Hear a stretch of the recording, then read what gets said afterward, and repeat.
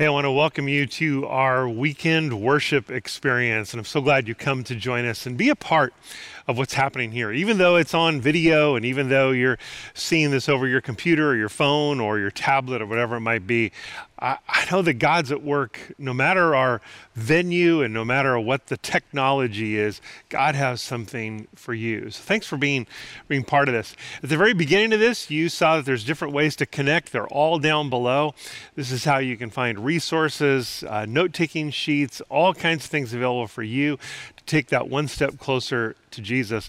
There's also different ways that you can respond and give your tithes and offerings. Just respond back to God with open hands, knowing that He is for you. And so make sure you check those out below. One last thing, you can hit that subscribe button. That'll keep you kind of in the loop when we have new videos that post regularly each week and even sometimes more. So make sure to hit that button and be part of our New Life subscriber family. Well, if you have your Bibles, I want you to get them out, and I want you to turn to the book of Genesis. We're going to be in Genesis again, the very first book of the Bible. Very easy to find, very easy to get there. And I want you to get to Genesis 16. And we're going to dive into a story and an account today where we see another name of God. Now, this series we're in is called God Is. And we've been looking at, in the Bible, the names that have been given to Him. And these names are important because they really talk about the character of God, who He is, and how He responds to us.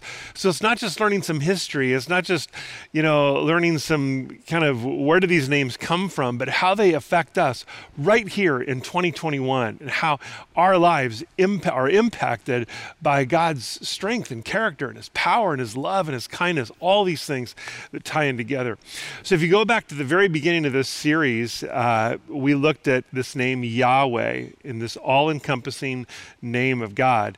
And if you go back and you watch that, you'll see how we ended up with this name Jehovah, which is probably one we're more familiar with, but that was Yahweh and Adonai, which means Lord, kind of translated together. So every time you see this word Jehovah, understand it's this Hebrew name of Yahweh, this God who is personal and who's for us. Second week, we looked at Jehovah Jireh, who is God who provides for us. Then Jehovah Shalom, who is God my peace. Then Jehovah Nissi, which is God my banner and defender and protector. And last week, we looked at Jehovah Rapha, which is God as my healer. And I've had so many people come and talk to me, have emailed me about how important that was for them to know that when I am wounded and when I'm hurt, that God is the one who brings healing to my body, but also to my soul and my spirit. If you missed that, go back just 1 week and you can watch that. But today, we're going to look at another name of God, and it's this name that God is El Roi. Now, and this means the mighty one who sees me. Now, don't misunderstand what I'm saying. I'm not saying that God is Elroy, like George Jetson's son, but El Roi, which means the mighty one, the mighty God who sees me. And we're going to dive into a story in Genesis 16 where this comes from. But let me ask this. Have you ever been lost? And I mean like really you don't quite know how to navigate or where to turn or even kind of maybe what direction you're going.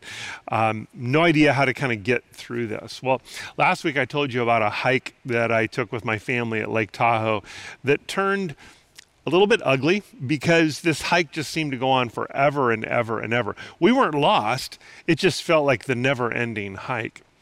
But another hike that I took I'm great at these hikes, was with a few guys, and I knew the general direction that we needed to go, and I uttered those kind of crazy words. Hey, let's just go cross country. Like, let's get off the trail because I know we need to get over that hill, over in that direction, and then said this, it'll be faster and it won't be any problem at all. Just go straight there.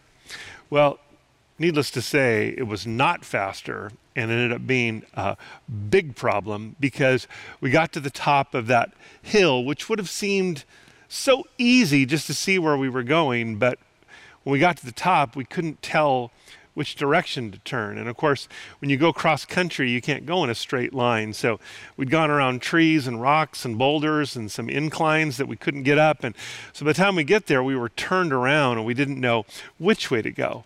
And it seemed so straightforward when we were at the bottom of that hill, but it was so confusing when we got to the top.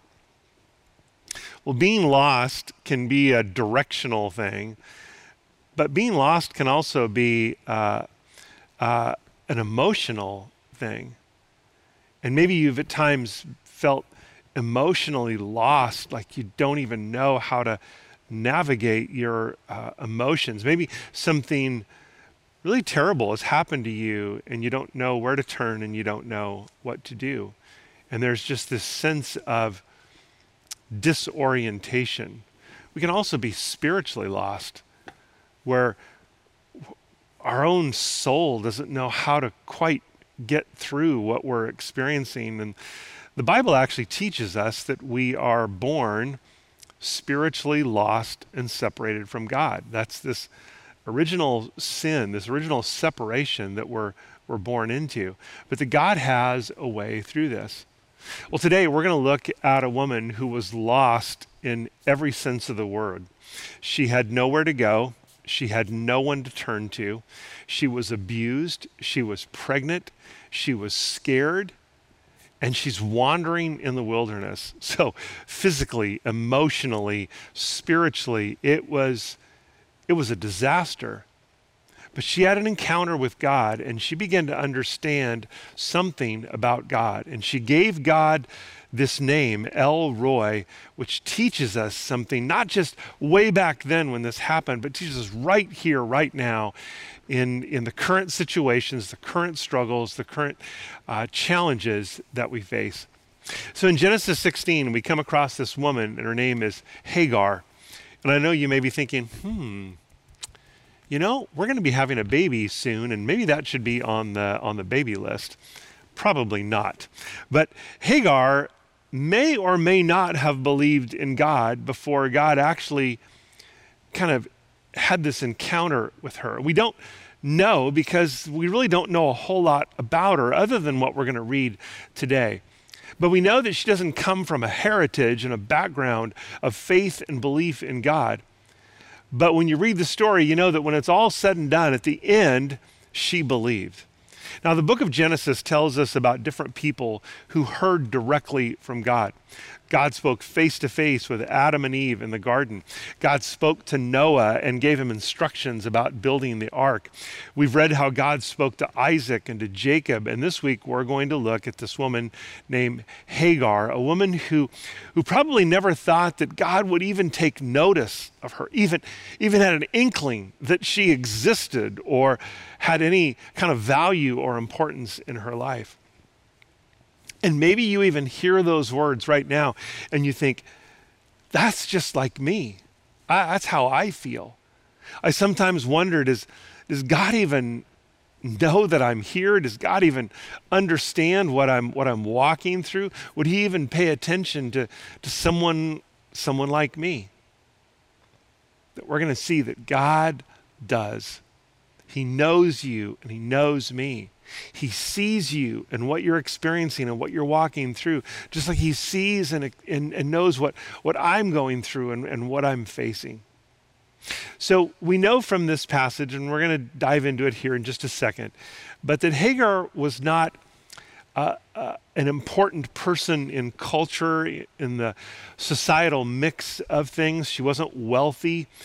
She didn't really have any status or even any great mountain moving faith at all.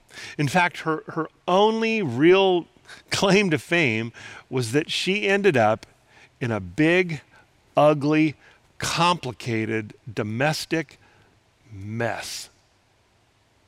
And Hagar's story is not a pretty one, but I will tell you there is something powerful in her story. So if you're there in Genesis chapter 16, we're going to start at verse 1, and we're going to read about 12, 13 verses, and you're going to kind of see this story unfold. It says, "Now Sarai, Abram's wife, had not been able to bear children for him, but she had an Egyptian servant named Hagar." There she is. "So Sarai said to Abraham, 'The Lord has prevented me from having children, so go and sleep with my servant, and perhaps I can have children through her.'" Now, it's not going to be like literally her, but it's kind of like in her influence type of a thing. It says, and Abraham agreed with Sarai's proposal, and so Sarai, Abram's wife, took Hagar, the Egyptian servant, and gave her to Abram as a wife. This happened 10 years after Abram had settled in the land of Canaan. So Abram had sexual relations with Hagar, and she became pregnant. But when Hagar knew she was pregnant, she began to treat her mistress, Sarai, with contempt. And Sarai said to Abram, this is all your fault. I put my servant into your arms, and now that she's pregnant, she treats me with contempt. The Lord will show who's wrong, you or me. And Abram replied, look, she is your servant, so deal with her as you see fit. And Sarai treated Hagar so harshly that she finally ran away.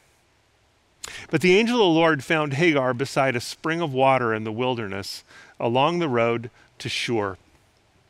Now let me pause there just for a moment. If you remember from last week when the Israelites were going through this desert of Shur, you remember that this name Shur means wall, means a stuck place.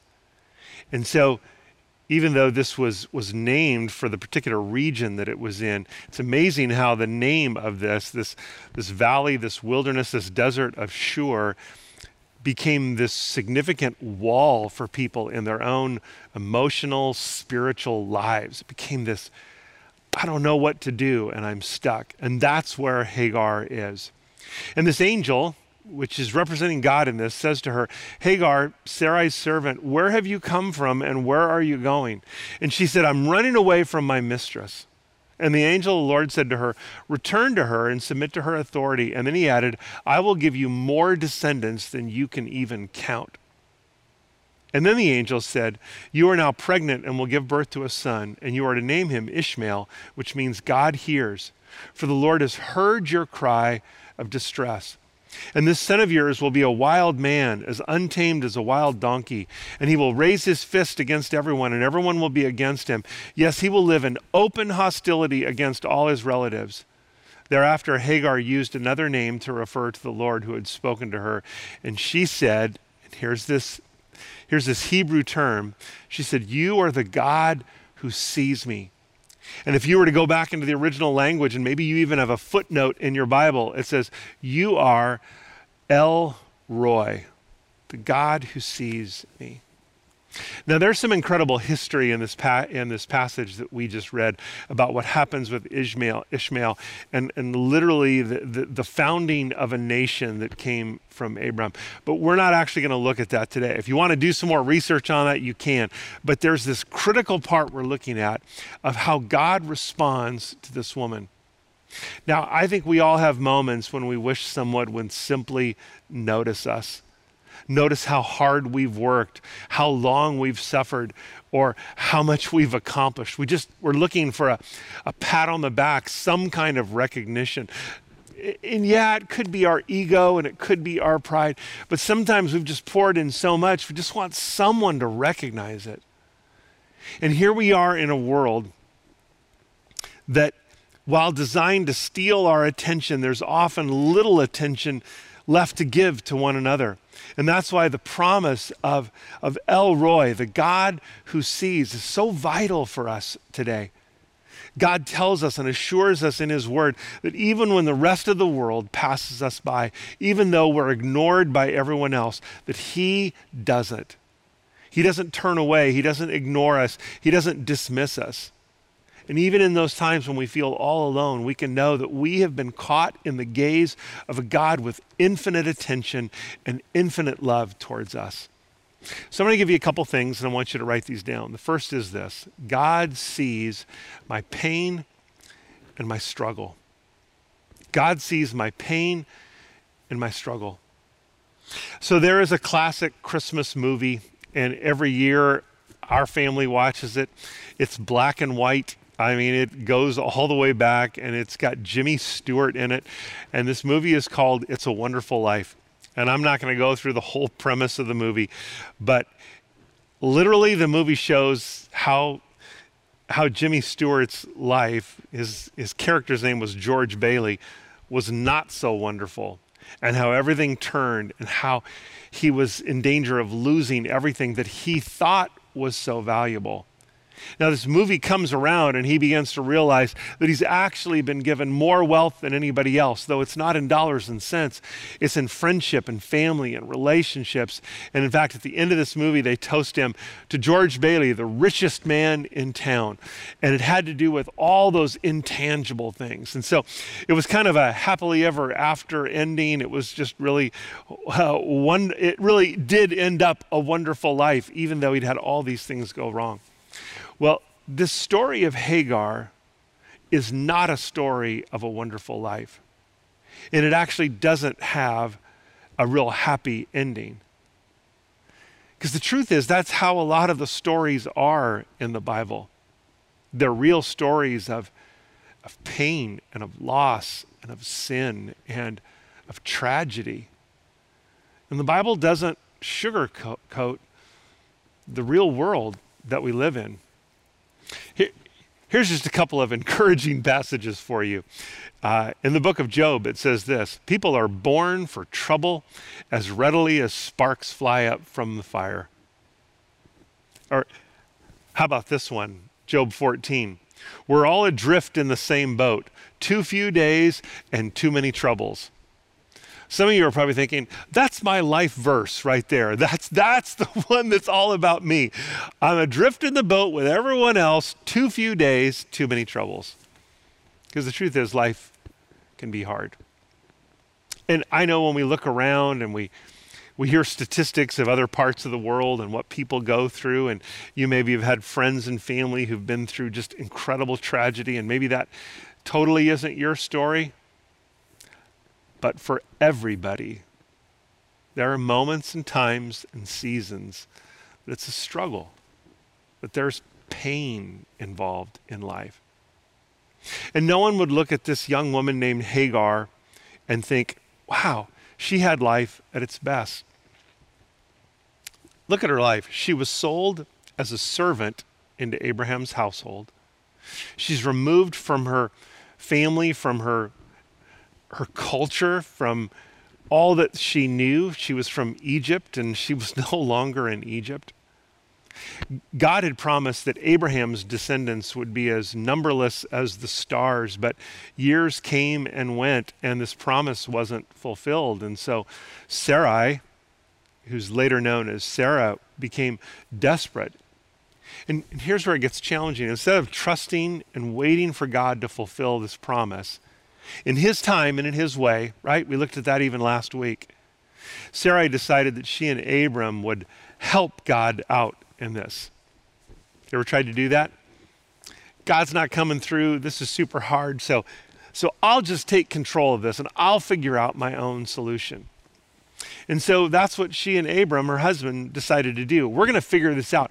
We'll make the promise happen because God's not coming through. And so Abraham has this child by Hagar. And like all of life's decisions that leave out God, this plan of Sarai and Abram turned incredibly ugly and brought so much pain and damage, not just for them, though it did, but literally for generations to come. And here's what's crazy, if you really want to look at the history of all of this. We are still in 2021 dealing with the fallout of this decision. We're dealing with the fallout still today because Ishmael, this son she had, became the patriarch and the father of all of the Middle Eastern nations. And you think of what's happening in the news today.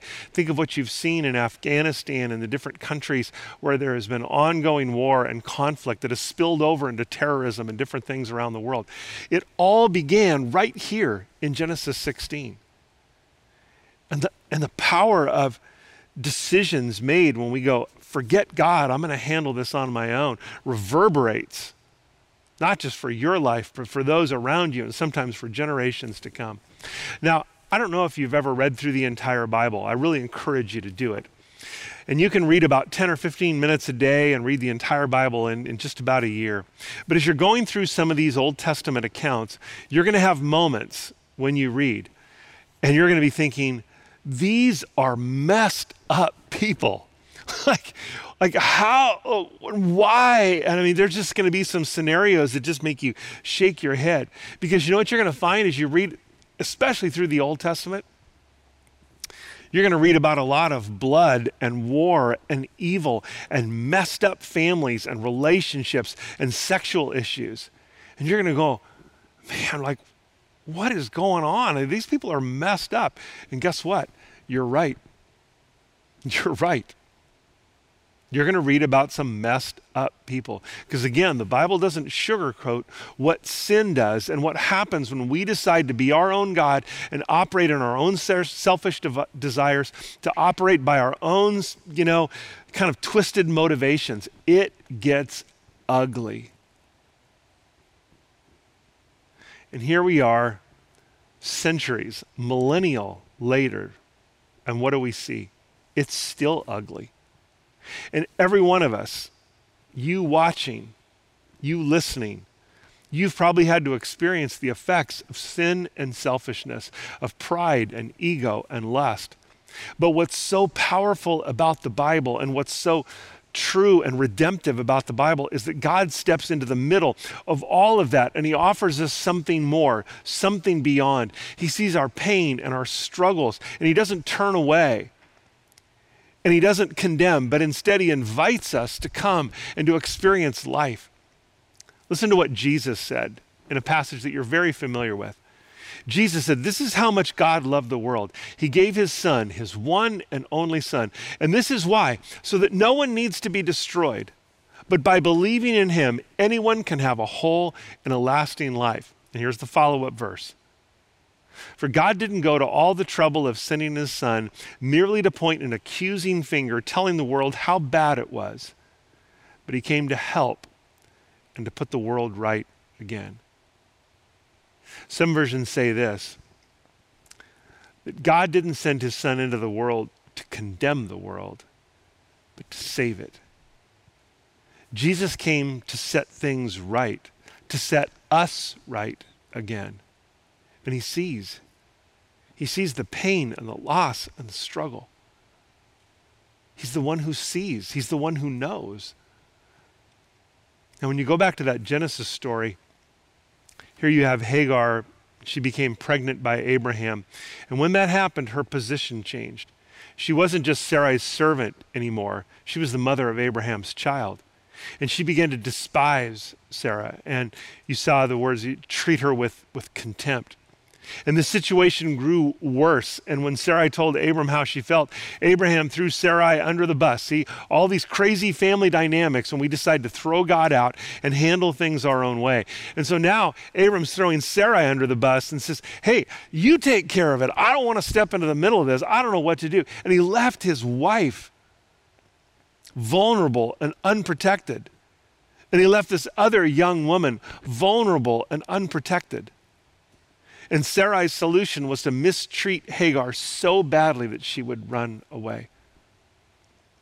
If you have ever felt like life is out of your control and your situation seems hopeless, if you feel like no one understands and no one can help and no one even cares, then go back to this story and take hold of the truth that God sees our struggles. Write this down for the second one. God is with me and he cares about me personally.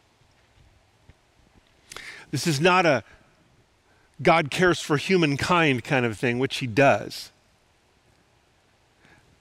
But it's not just in the aggregate, it's not just in the general, that he knows about you and me, and he cares about you and me personally.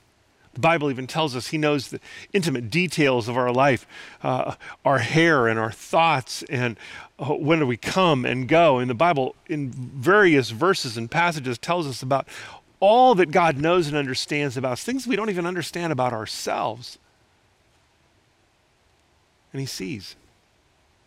I think Hagar was completely amazed that God would care about her. Nobody up to this point had really cared much about her at all. She could die in the wilderness. Nobody was coming after her. She had taken off and there was no search party. But even though she was out in this wilderness, she was not alone because her situation was not unknown to God. So maybe you've made some choices that have led you to some really dark places in your life. And now you feel stuck and you feel alone. You feel like you're in the wilderness. And you're thinking, no one cares.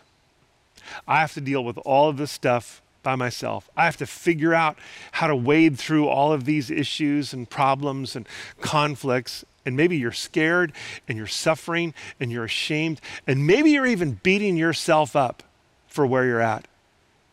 You're thinking, if only I wasn't like that, if only I hadn't made that decision.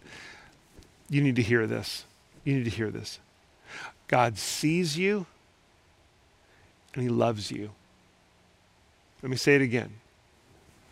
God sees you and he loves you. Because he is El Roi. He is the mighty one who sees and hears and knows. He's aware of what you're going through. Actually, he has more than just this knowledge of seeing, yep, there they are in those things. He actually has a way through the challenges and the pain that you're facing. He told Hagar what she needed to do. Now, do you think she was scared? Absolutely. Could you imagine returning to the person who has mistreated you? I mean, she'd think, like, what's she going to do to me? What's going to happen to me? How are they going to respond when I show up again? Are they going to treat me even worse than before?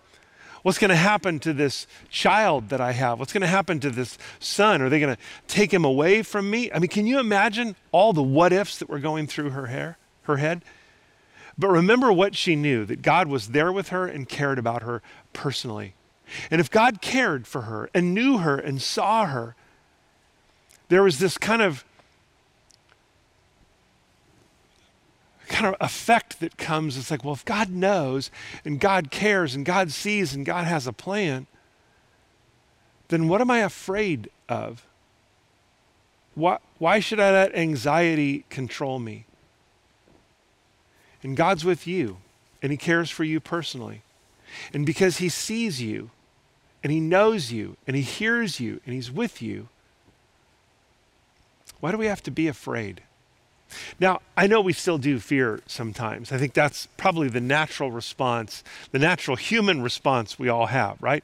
All the what ifs. But what about this? And what about this? And what if this happens? And what if that happens? And what if they say this? What if they do that? And then all those scenarios play in our head. I know. I do it too. But this isn't a shame-directed thing like, you should never fear. And I know we read some passages of the New Testament where Paul tells us, do not be afraid. But it's not saying, shame on you if you have that kind of fear and anxiety. It really is an invitation from the mighty one who sees us to trust him. Those feelings are going to come up. But he says, it's okay, I've got you. It's like God is saying, I know this is a lot. I know your heart is pounding and you're wondering what's going to happen, but know this, I am with you, I love you, and I'm for you. Have you ever had to face something that is so hard, you're just not sure you can do it? Have you ever had something like that? Maybe you've had to admit something. You've had to confess something you've done, something you've been involved in. And you're dreading having to confess that to people that you know it's going to hurt them. You know they may be disappointed in you. They may be angry at you. They may shame you. But you know you need to do it, and it's so hard. Maybe you need to own up to a personal failure. Maybe it's having a hard conversation. Maybe it's stepping into a conflict, and man, it's the last thing that you want to do. We can probably all think of something we know we've had to do, but our heart is pounding and we're sweating and we're not even sure the words can come out.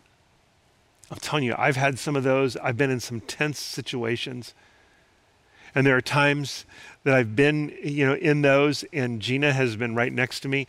And without even words, she's just squeezed my hand. Just squeezed my hand. And that squeeze has said it all. It's you and me together in this. It's that squeeze of, I'm with you. I'm with you. Now that's just, as meaningful it is, it's just a shadow of God's presence and power that he extends to us. Do you understand how freeing it is to know that God is with you and loves you? Remember the story in the Old Testament of Shadrach, Meshach, and Abednego? I won't tell the whole story. You can read about it in the book of Daniel. But they had told King Nebuchadnezzar that they didn't fear being thrown into this fire because they wouldn't bow down to this idol. And that was the threat. You're going to lose your life. We're going to throw you into the fire. And they told him, they said, we're not afraid of what you can do because we know who holds us. Daniel knew that as he told the king that God had sent an angel that was going to shut the mouths of the lions, that they simply couldn't harm him, but he wasn't going to be afraid because he knew God was with him and he had to do what was right. Paul knew that kind of assurance and trust as he sung songs of praise when he's sitting in a Philippian jail. The Apostle John knew that kind of assurance as he was exiled to an island. God is with you, and we don't have to live in fear because he is El Roi. He's the one who sees us. Now, the enemy will try to convince you that it isn't true, and he'll try to isolate you, and he'll try to paralyze you.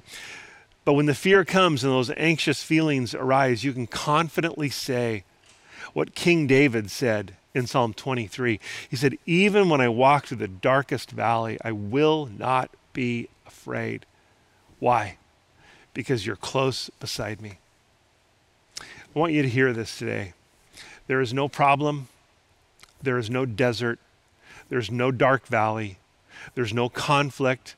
There's no mess that is so big that God just walks away, that God can't see it. You will never hear or read or even sense God saying, I can't see any solution to this. Why don't you just give up? You're on your own. God sees you, he hears you, and he knows exactly what you need. And when you come to understand that God is the one who sees you, you can either be fully confident as his child or full of guilt because of your sin. But God sees you and has already made a way for you, a journey to life and hope, and it's through Jesus. If you've ever heard the word gospel before, it's not just a genre of music. That word gospel literally means good news. And the best news ever is that Jesus came to offer you forgiveness and life and freedom and hope. Remember Jesus' words? We read them just a few minutes ago. For this is how God loved the world. He gave his one and only Son so that everyone who believes in him will not perish but have eternal life. It's the greatest exchange ever. Forgiveness and life from him in exchange for my sin and shame. Like, who wouldn't give that up? He sees you and he knows what you're facing. He sees into the deepest places in you where shame and insecurities and pain have taken root. And he cares about you personally to set you free and to lead you home. And you can know him today. Would you bow your heads with me? I know it's weird to have your eyes closed and your head bowed as you're sitting in front of an iPad or a computer screen or your TV or your phone. But I want to give you a moment to respond back to God. It doesn't have to be business as usual. It doesn't have to be jumping through enough religious hoops to please him. Instead, he invites you to come and by his grace to be washed clean and to enter into his family, to know him because he sees you. So if you're listening to this right now and you're ready to take that step, I just want you to, either out loud or in your heart, in your thoughts, I just want you to pray a prayer like this. Lord Jesus, come into my life. Forgive me of my sin and set me free. Thank you for going to the cross. Thank you for giving up your life and paying for my sin. I choose, Lord, you as my Lord and Savior, the one who sees me. I choose, Lord, to follow after you this day and forever. In Jesus' name, amen. Amen. Hey, if you prayed that prayer with me, I want to encourage you to take the next step. I know you're thinking, well, what's involved in that? Well, it's real easy. All you have to do is text the word decision to 30500. I'm going to send you a quick text back. You'll get a link there that you can find some steps to take. But take the next step towards Jesus. Keep tuning in, keep following him. We'd love to give you a Bible. We'd love to help you take those steps, learn more about Jesus, because he's inviting you to experience more of life than you ever thought possible. Hey, as you go, I want to leave you with this Psalm 34:15. David wrote this: "The eyes of the Lord watch over those who do right, and his ears are open to their cries for help." He sees, he hears, he knows you, because you matter. Hey, thanks for joining us for this worship experience this weekend. I hope that you'll keep taking steps closer to him. Be blessed.